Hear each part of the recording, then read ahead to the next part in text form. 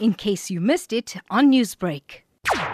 We are here from 3 o'clock in the morning, all right? We are sitting and waiting to get our chart.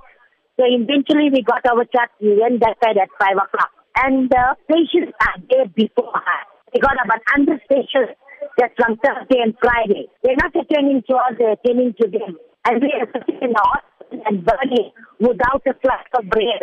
And now when we came to talk to the PRO, she refused to talk to us. She's telling she's coming out for 5 minutes, but she never came to us. And now the people are fed up. The securities want to hit us. What do? They're actually pushing us out of the gate. And all the securities here, about 10 securities are here by the women that they sent. Response to media inquiry.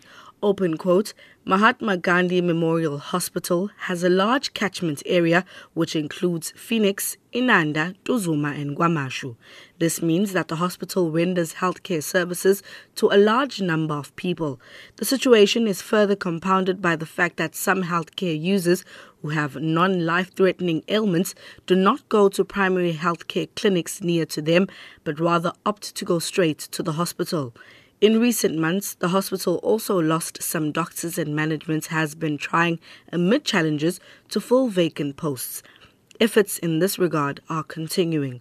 The department wishes to appeal to the media, including the SABC, to assist in driving home the message that healthcare users who have non-life-threatening ailments need to follow the established referral pattern and visit primary healthcare clinics, and that only those referred to the hospital by a medical doctor must go to the hospital. Furthermore, the imminent opening of the brand new 500-bed Dr. Pixley Kaisa Seme Memorial Hospital, due next year in 2019, will alleviate pressure on MGMH. Close quote.